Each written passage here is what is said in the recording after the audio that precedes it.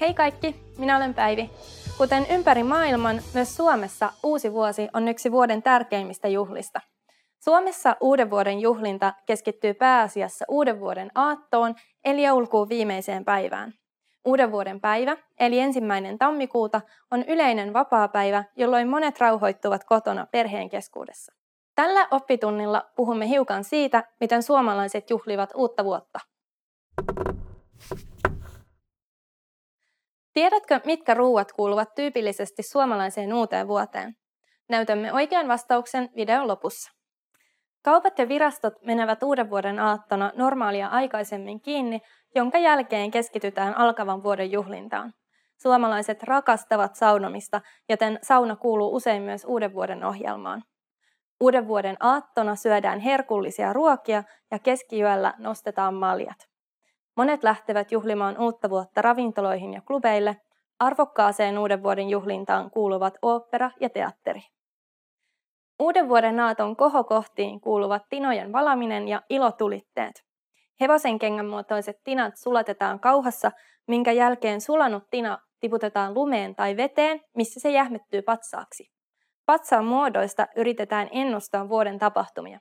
Esimerkiksi laivanmuotoinen kappale voi ennustaa matkoja ja pitsimäinen pinta voi ennustaa rahaa.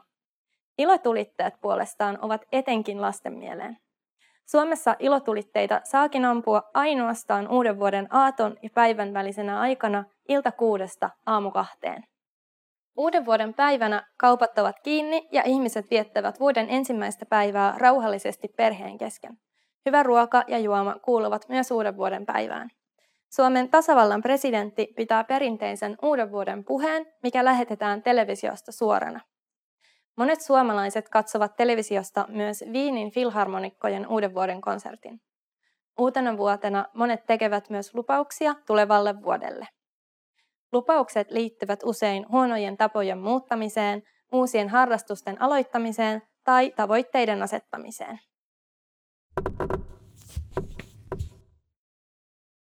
Suomalaiset juhlivat uutta vuotta aiemmin kekrinä, sadonkorjuujuhlana lokamarraskuussa. Tuolloin tulevaisuutta ennustettiin tinan valamisen sijasta heittämällä vihta saunan katolle tai heittämällä vihta. Ja nyt annan teille oikean vastauksen tietovisan kysymykseen. Tiedätkö, mitkä ruuat kuuluvat tyypillisesti suomalaiseen uuteen vuoteen? Uutena vuotena ei stressata ruoanlaitosta, vaan keskitytään helppoon ja herkulliseen ruokaan. Yllättävää kyllä, monien suomalaisten uuden vuoden pöytään kuuluvatkin ainakin perunasalaatti ja nakit. Juomana on tietysti kuohuviini tai champagne. Miten tämä oppitunti sujui? Opitko jotain mielenkiintoista? Miten sinä juhlit uutta vuotta? Teetkö uuden vuoden lupauksia? Jätä meille kommentti osoitteeseen finishpod101.com ja nähdään taas seuraavalla oppitunnilla.